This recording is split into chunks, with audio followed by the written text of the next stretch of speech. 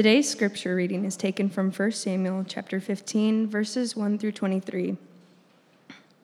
And Samuel said to Saul, "The Lord sent me to anoint you king over his people Israel. Now therefore listen to the words of the Lord. Thus says the Lord of hosts, I have noted what Amalek did to Israel in opposing them on the way when they came up out of Egypt. Now go and strike Amalek and devote to destruction all that they have done. Do not spare them, but kill both man and woman, child and infant, ox and sheep, camel and donkey." So Saul summoned the people and numbered them in Telaim, 200,000 men on foot, and 10,000 men of Judah. And Saul came to the city of Amalek and lay in wait in the valley. Then Saul said to the Kenites, "Go, depart.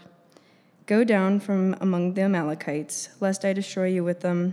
For you showed kindness to all people of Israel when they came out of Egypt." So the Kenites departed from among the Amalekites, and Saul defeated the Amalekites from Havilah as far as Shur, which is east of Egypt. And he took Agag, the king of the Amalekites, alive, and devoted to destruction all the people with the edge of the sword. But Saul and the people spared Agag, and the best of the sheep, and of the oxen, and of the fattened calves, and the lambs, and all that was good, and would not utterly destroy them.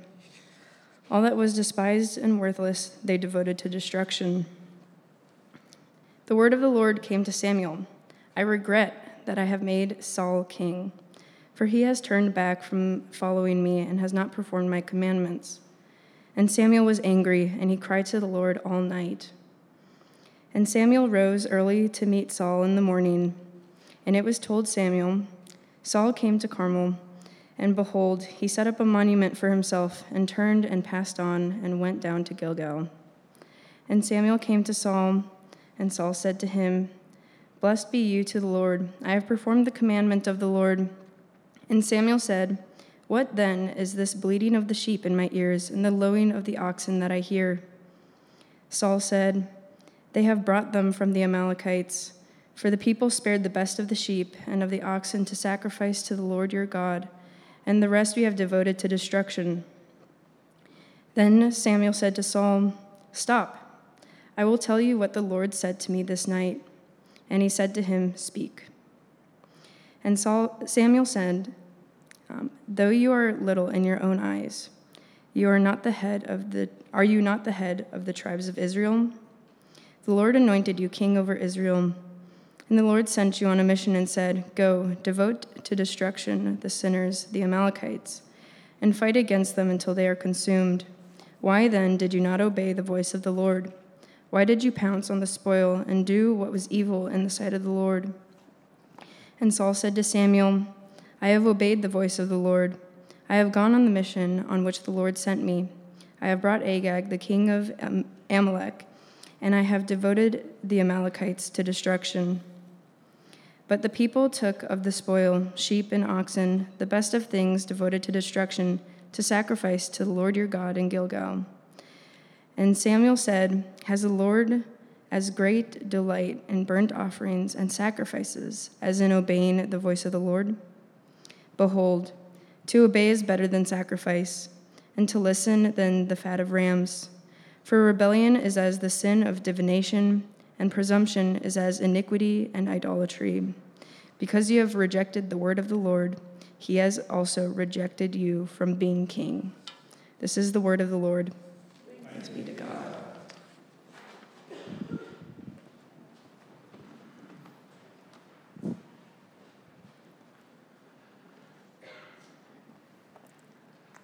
Thank you, Faye. When we did the all call for a scripture reading team a few weeks ago, I don't think some of them knew what they were getting themselves into. It's a pretty long passage, and actually a third of the chapter has been cut out, so it goes on longer than that still, but had to cut it off somewhere. Thank you, Faye. I want to start this morning with just a quick embarrassing story of something that happened to me. I don't have to look very long in my personal catalog for an embarrassing story. Keep many at hand for an appropriate occasion. And this is that. This all starts back in college. I I deleted my Facebook in college. I wasn't using it. And I have this tendency of just kind of like jettisoning whatever I'm not using. So I wasn't using Facebook. I deleted the account, so they say, and then was done with it. But for years, for weeks, months, and years after that, I had this muscle memory in my left hand that whenever I sat down to a computer or a laptop or a keyboard, because the F key is right under my index finger, I would type face into the browser as soon as I opened it. I was just so used to going to Facebook that my hand would instinctively do that. And I would do that off and on for years after not having a Facebook account anymore. And I was like, oh, why am I still doing that? What is that? I'm just spacing out and going to Facebook and closing the web browser because I don't have an account anymore. A few years later, after all that had been kind of going on and still going on, I landed kind of my first real, or I'll just say first salary job at a company selling security cameras. And got to my desk that day and in the cubicle area, and they said, we have some HR videos that we want you to watch. So why don't you sit down here and watch some of them and as part of your training. So I sat down at the computer and began to open the web browser, and what did I do? I typed face and went to Facebook login immediately. Like the first thing I did on my first day of my job was go to Facebook. And I think, this all happens in a sequence of a second, as I think, oh my goodness, I need to exit out of this. On my first day, caught on Facebook, this can't be. Well, I turn around and there's my boss looking at my screen from over my shoulder, and he just goes, Facebook, we'll have to break that out of you, that habit. And he didn't know how right he was. Yes, break this out of me, my fingers, what is happening? And but I couldn't tell him, I don't have an account because that makes me lazy and crazy. So it's like, what? So that's not going to happen. So I just tried to say sorry and moved on, and probably did it again after that.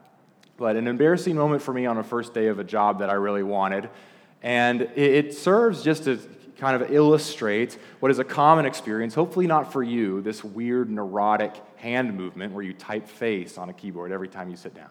I don't still do it. God freed me of that, thankfully. But this illustrates what is a common experience for a lot of us, and that is sort of an impulsive disobedience, or kind of like a muscle memory within us, this internal impulse that goes against what we know to be right, especially in regards to God, to obeying God. And the scripture passage that we just heard read really demonstrates this very well. Paul, in his one of his letters to the Corinthians, writes that a lot of things in the Old Testament happened as an example, that we might learn from that and do better. This is an extreme example story of what not to do, a high level of disobedience before God that the king of Israel does, Saul. And this disobedience ultimately turns out to be a rejection of God himself. We're in this Advent series called Looking for a King, and this first week is Saul. Next week will be David and Solomon. If you're familiar with the history of Israel, it's okay if you're not. All of these kings are lacking in something and point to Jesus. But we'll take one snapshot of Saul's life here, which spans more chapters than this, and it is not pretty. It is a terrible example of how to conduct ourselves before God, and yet there will be a piece of it that we identify with. That piece of this kind of impulse to push back on God, to resist, to not obey him, that is like muscle memory within us. We're not even always sure where it comes from, but it's there. Maybe we hate it. Maybe we're apathetic. It's there, and we see it clearly here in Saul. And so we'll see that through the course of this story, Saul in his disobedience has rejected God himself. That's kind of the main takeaway from this morning. Often, disobedience itself doesn't really seem like a rejection of God himself. We often view obedience as kind of this external action that we do before the Lord. So maybe we think of like the high road and the low road or something, right? God's way would be the high road. Take the high road sometimes. Try not to take the low road. That's not really me. But I finagle some sort of middle path here where I'm not like, down low, but still obedient to God on some things. We call it like a selective disobedience. That's what what Saul embodies here. that is actually a rejection of God himself, as we'll see as the story unfolds. And it's very subtle, but it is so true that that is the case, and Saul demonstrates that for us this morning.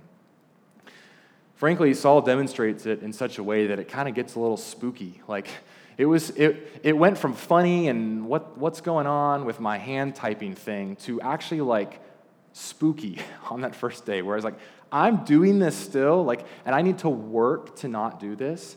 Well, often isn't our obedience before God the same way? I'm still disobeying God, or I still don't have this, and suddenly we cry out to him for help because we need that help. It's more internal than we realized. It's more natural impulse than we realized to push away from our Creator, from God.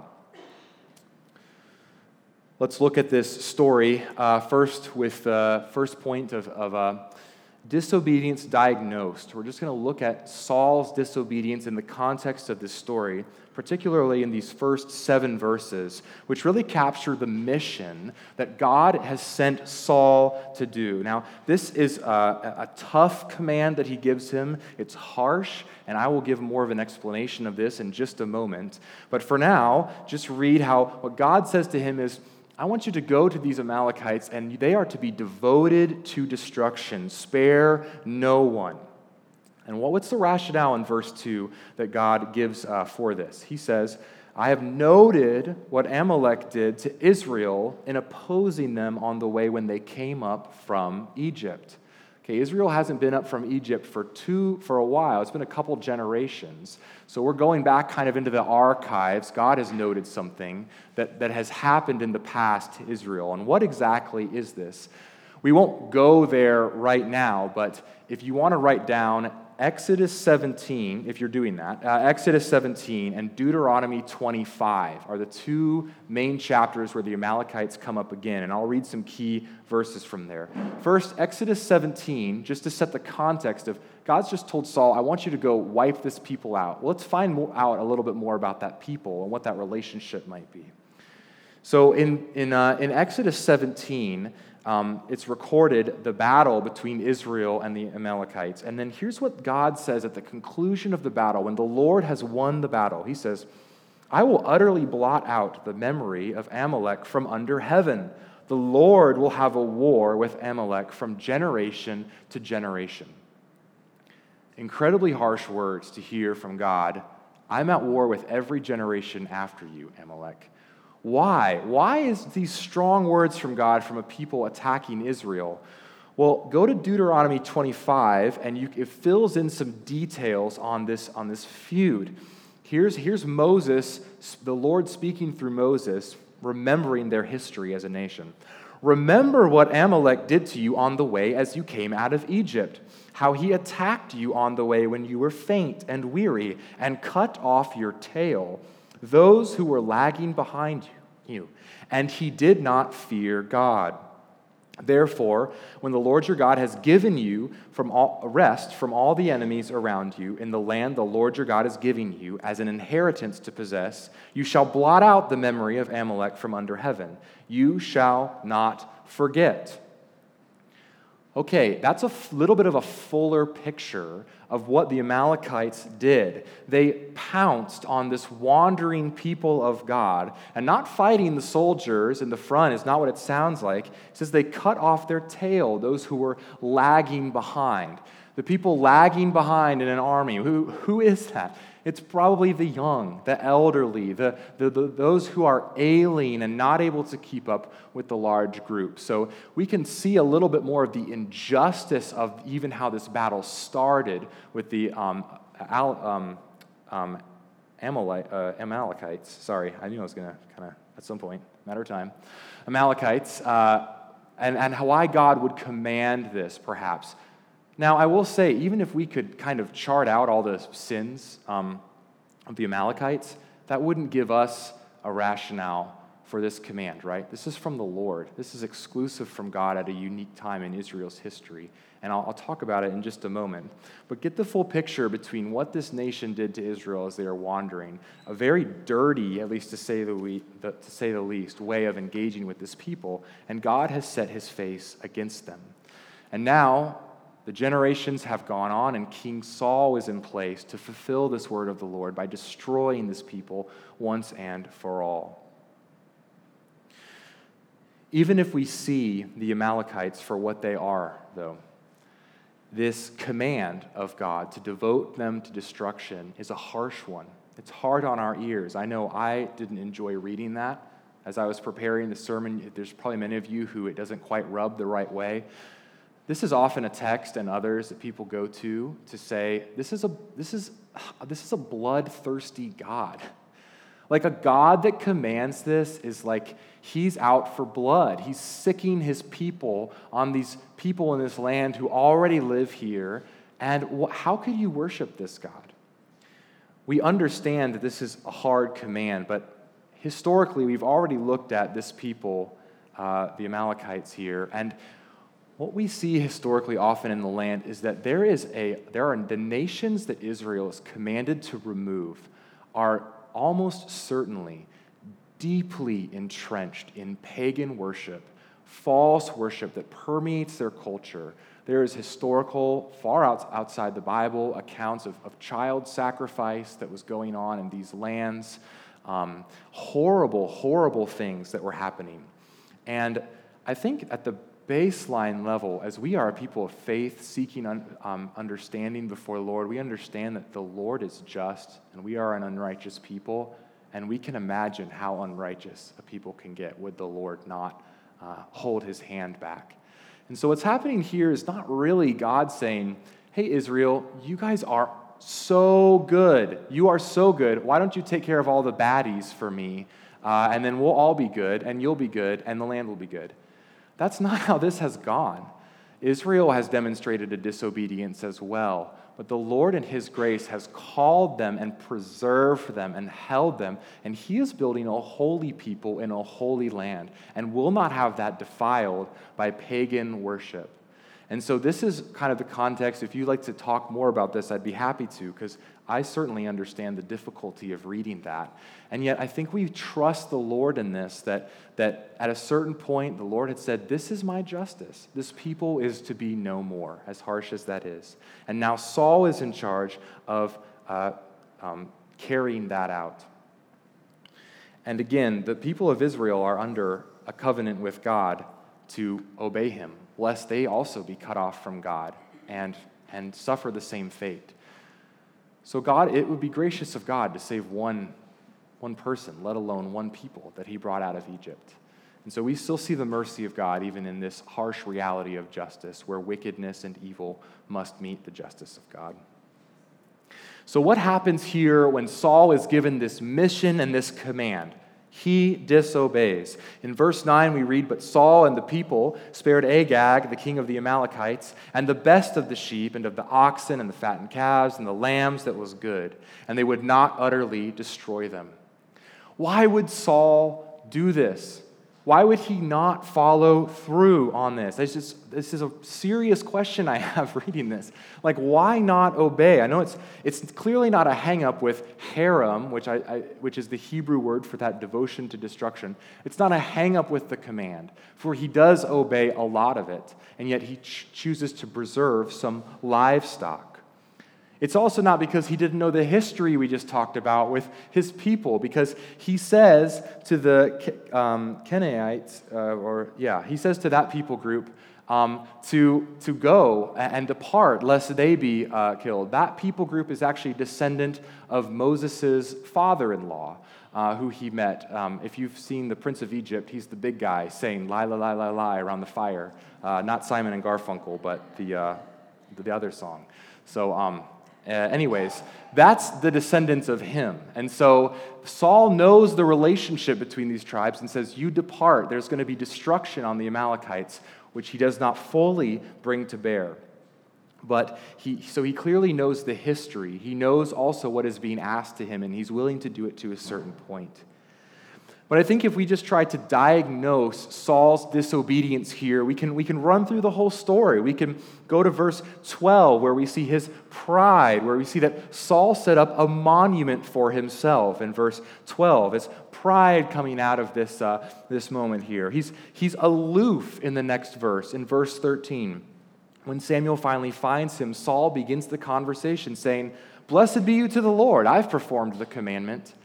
I mean, he's out in space right now. He's beyond understanding of what is happening here. But then there's a lie. I have performed the commandment, as I just read, which he doubles down on in verse 20 when he says, "I have obeyed the voice of the Lord," arguing with Samuel. There's greed that Samuel accuses him of. He says, "You pounced on the spoil," in verse 19. "You've taken this livestock for yourself. You've pounced on the spoil." But the bottom line is, he's not attentive to God. As Samuel says in verse 22, he asks him, "Grant you the sacrifices that you wanted to offer wrongfully in God's name, fine." Does God delight in that as he does in listening and obeying?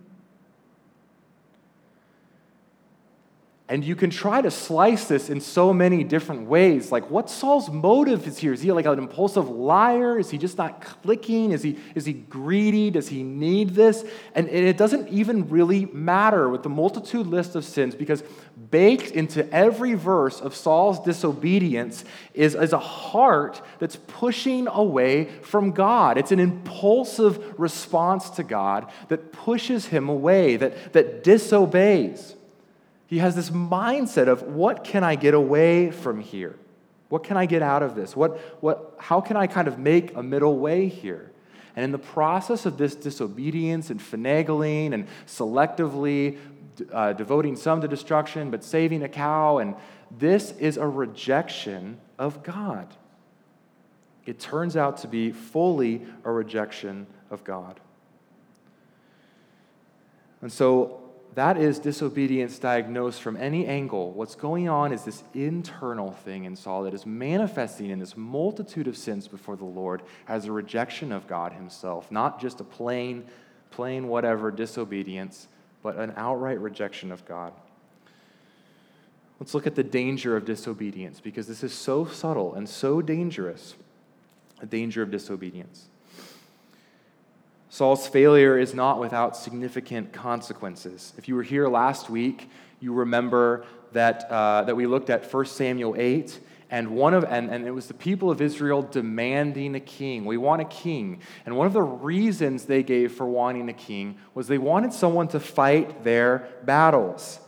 Well, it's debatable how well Saul even fought this battle, because the Amalekites actually return again. They return again in the book of Esther, when a descendant of Agag by the name of Haman plots to try to wipe out all of the Jews in the kingdom of Persia, essentially committing a genocide on the people.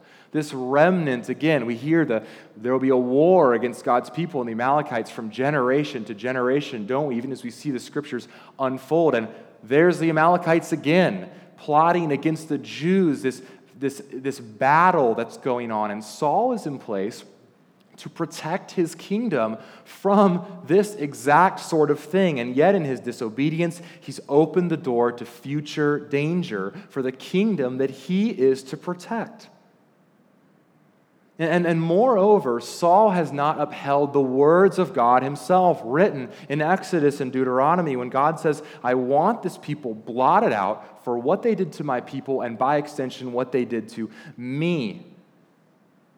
And really, there's two major things. I mean, there's a lot of major things we look for in our leaders, political, whatever it may be, especially political leaders. I think we want a couple things for sure. We definitely want someone who knows the law, yes? Someone who understands the law as much as they can and abides by it and upholds it. And the second thing we probably want in our leaders is an understanding of our history. To learn from failures, to shape after that, to learn from achievements and grow through that. And Saul demonstrates none of that. He does not see it important to uphold the law of God by his obedience here. Moreover, while he understands the history a little bit, it doesn't seem to bother him to learn from the past and try to protect his people. And so he nullifies God's law. He doesn't bring it out as a king. Moreover, he neglects the justice of God. Don't you just think of that Micah passage? What does the Lord require? Sacrifices, do justly, walk in mercy. Saul, do the justice of God in this moment, but he doesn't do it. And for this, Saul loses his throne. He stays on, yes, as king for many years, but there's more to go into that, but he never has a son that sits on the throne. He's like what we call it's kind of a rude term, but a lame duck coach, like a football coach. Everyone knows when the season ends, he'll be fired, so he'll just coach it out. This is Saul. He'll play it out until David steps into the throne, so his heir, his kingdom has been taken away from him. His line has been cut off. But the most glaring aspect of this sequence is that Saul never seems to truly wrap his mind around how he's actually rejected God. There is a moment where he repents, not printed in the bulletin because it was cut out of the last half of the chapter, but after Samuel tells him, "You've been rejected from being king," guess what? Then is when Saul begs and pleads and says that he's sorry and admits he's done wrong. But this is only to stand further against God, is it not? The word of the Lord has now come. It's over. You're not going to be king anymore. And yet in his disobedience, impulsive clawing back, Saul again sets himself against God to reclaim the throne that God has taken away. To continue this posture of obedience that's flexible before God. And I think we get a sense of inevitability from this scene. Because in verse 11, when the Lord tells Samuel, "Saul has turned away from my commandments, he's no longer fit to be king," what is Samuel's response? It says, "And Samuel was angry, and he cried to the Lord all night." Why is this Samuel's reaction? Because he knows this has been Saul's way, this has been his pattern, presumptuous, ambivalent, disobedient, and downplaying the need to listen, and ultimately, impulsively disobeying God, deep in the fiber of his being, this impulsive disobedience that he does not seem to be able to stop. And in the moment, a disobedience before God may seem like a choice, an alternative, where we kind of take God's will and we say, God has this, but I have this situation, so let's just kind of marry the two, meet in the middle, have a concession here, find a way to bridge the gap between that high road and, of course, not the low road, but where I actually am. But we see in Saul that there is no middle pathway. There is none. It's obedience to God is to embrace him from the heart and to seek his will, and to do otherwise is to reject him as God. This is attested to all through Scripture. The disobedience of Adam and Eve when they ate the fruit in the garden, was that not a rejection of God? The disobedience of Abraham when he tried to have children with his wife's servant Hagar, to go ahead of God's plan. That was a rejection of what God was doing. The disobedience was a rejection of God when the people of Israel built a golden calf, or when they refused to go into the land and were afraid.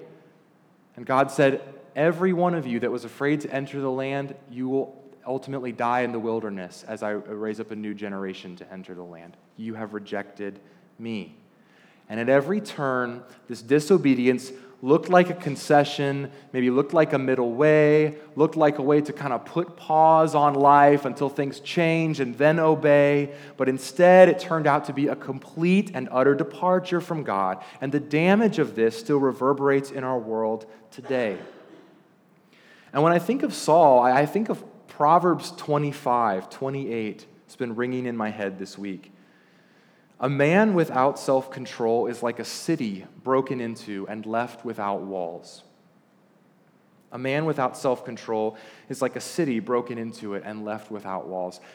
That proverb came to me a few years ago and has meant a lot to me as I consider myself as a pastor and a husband and a father, and what it would mean to disobey God and to just picture like the front wall of my house just caved in on my front lawn, a rubble of bricks, and there's no protection anymore. What can come? What can go? There's nothing secure here anymore.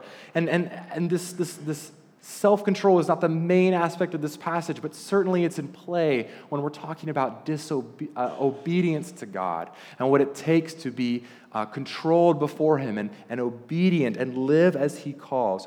Isn't that just the image of Saul in disobedience? A wall reduced to rubble, just the voice of the Lord going in, going out, passing through him, his whims, his way, no protection, lost, rejecting God. And over time, this pattern of disobedience, this impulse to disobey, it does calcify. It hardens. It becomes our normal state. It becomes our muscle memory. We don't even remember a time where we instinctively obeyed the Lord. Rather, our life is made out, as often so true, of trying to obey and trying to, and not, and just impulsively not obeying. And we see in this story this kind of social dynamic of everyone propping each other up in their disobedience, don't we? The people keep the calves, the people keep the sheep. Paul, you keep the king, you keep your monument. Everyone just kind of do his thing. Everyone disobey God. You do your way. Keep what's working for everyone. This disobedience is so now calcified into this kingdom. It's a massive rebellion, and it's a collective rejection of God. In the next moment, I'm going to connect this to Advent, to the coming of King Jesus, the King we're looking forward to celebrating. And also, as Cameron opened the service today, reminding us that we are in tension, waiting for him to return and make all things right. But before we go there, I just want to look at one more subtle thing that's been going on in the story, and it's been playing in the background of the whole story, but we have to have eyes to see it, kind of first century, maybe Jewish eyes, to see exactly what is being said here. We talked about the first command of God to Saul to devote this nation to destruction, the Amalekites. We discussed that, and God specifies in verse 3, kill the ox and sheep, but what happens in verse 9? The best of the sheep and oxen are kept. And that's bottom line right there, right? That's for lawyers or people lawyer-minded in the room, right? Yep, see in verse 3, don't keep ox and sheep. Yep, verse 9, you kept ox and sheep. Guilty. And that's what Samuel says. This classic line in verse 14. What is this bleating of sheep and lowing of oxen that I hear? As a bearing witness, animals in their cries, bearing witness to your disobedience before God. And what is Saul's response? The people took them to sacrifice to the Lord your God. And that's the last thing that Saul says before Samuel says, stop. Like yelling for a child to get away from the road, Samuel tells Saul, stop. Do you know what you're saying? The Lord has commanded you to devote to destruction, to leave nothing for him and to satisfy his wrath and his justice, and yet you have kept these for a sacrifice. Because what Saul is saying with that word sacrifice, what he is talking about is a sacrifice where you take an animal, a great animal, and it's killed, and there's portions of it by the priests that are offered to the Lord, and the rest is kept for you to eat. This is what one commentator called a sacred barbecue. This is kind of the standard sacrifice where you still get to you get your take-home meal, your portion of meat from this. And Saul is admitting, God told us to do this thing, to remove all of this from the earth, and yet we have kept some of it that we may sacrifice to him. Yeah, God, we'll throw some in here. Here you go. And keep the rest for ourselves. And Samuel says, stop. This is a rejection of God. A rejection of God. He likens it to witchcraft, which we'll read in a moment, because he says in verse 22, has the Lord as great a delight in burnt offerings and sacrifices as in obeying the voice of the Lord? Behold, to obey is better than sacrifice, and to listen the fat of rams. Nullifies his sacrifice. For rebellion is as a sin of divination, and presumption is as iniquity and idolatry. Because you have rejected the word of the Lord, he has also rejected you from being king. It's maybe not the statement we would expect from Samuel in a moment like this. Maybe we too think that God is a little bit bloodthirsty.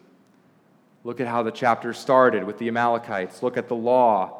Look at the sacrifice system. Look at Deuteronomy and Numbers and the different tiers and the sacrifices that they were to do. Look back to the Passover, killing the lamb and spreading the blood on the door to avoid being struck down by God in his judgment.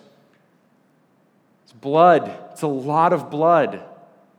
And what is said here? Has the Lord as great delight in burnt offerings as in obeying the voice of the Lord? And this is a heartbreaking question because it's a question Saul, the king of Israel, the one of all the kingdoms, should know the most. He should know it as well as a priest, as well as anyone. God wants an obedient people, a listening people.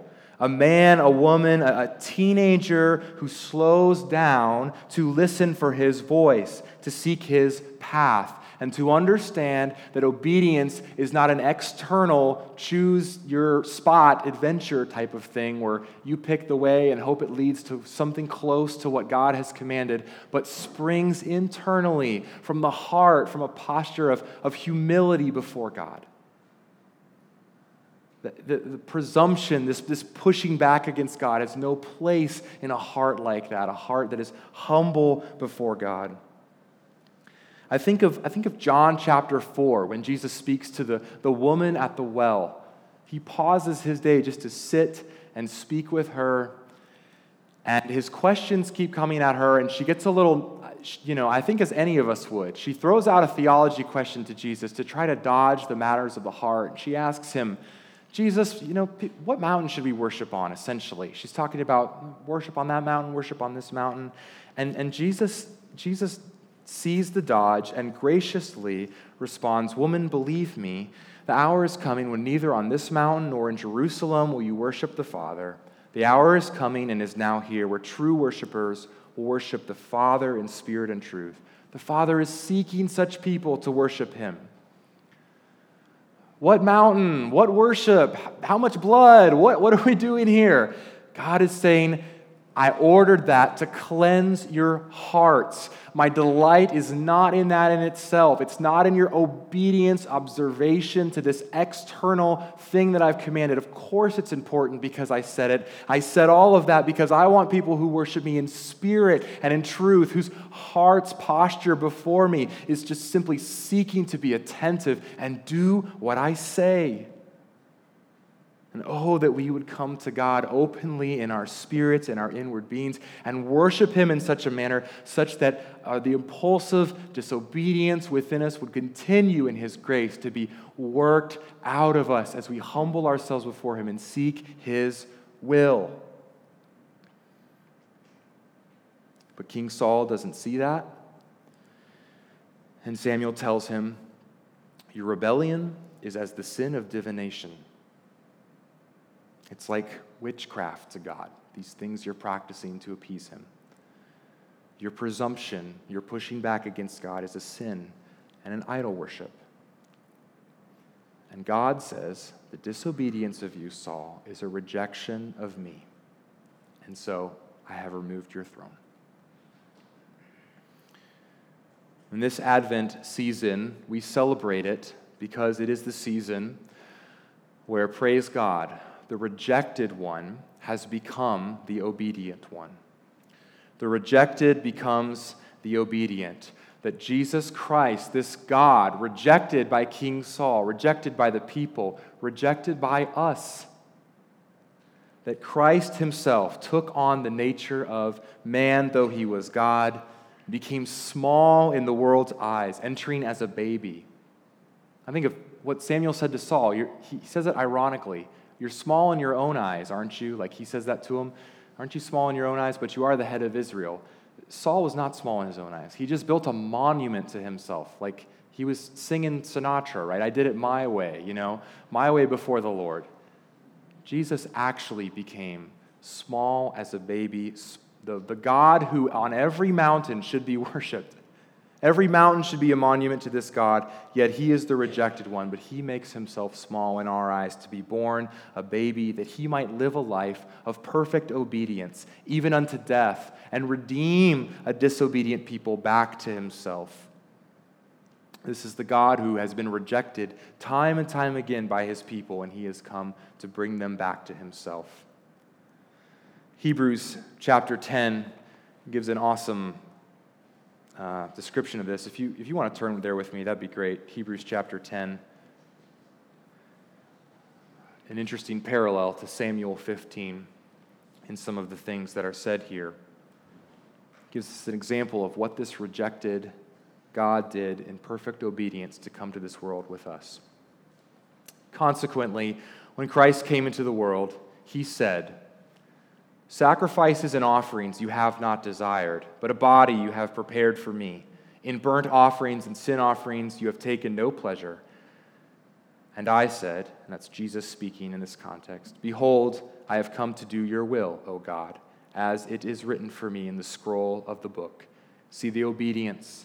See the desire of God for obedience over sacrifice. And hear this, verse 8. When he said above, "You have neither desired nor taken pleasure in sacrifices and offerings and burnt offerings and sin offerings, for these were offered according to the law." Then he added, "Behold, I have come to do your will." It's the obedience of Christ. He does away with the first in order to establish the second. And by that will we have been sanctified through the offering of the body of Jesus Christ once and for all. You see Christ coming into the world, removing the first that the second might be established, removing this external obedience where the heart is impulsively disobeying and there's this disconnect with the Lord, and establishing what? Establishing the second, himself as the perfect sacrifice and the perfect obedience in our place, that we might be brought back to him. "A body you have prepared for me. Behold, I have come to do your will, O God." Those are the words of an obedient king. An obedient king who has come to redeem his people on the basis of his own obedience, no longer theirs. So we, in Christ, under this obedient king, do receive a freedom from sin. The Lord, when we are in Christ, his Spirit dwells in us. That impulsive reaction and disobedience begins to go away. It begins to be diminished in his power as he gives us his power and his presence during Advent. So let us seek and repent to the Lord for the ways that we have disobeyed, and take, as Paul said, these stories are a warning at times to us, a warning that we might not reject God, but might stay as his people. He has kept us as his people by the work of the one who we rejected, coming to be obedient for us. Let's pray.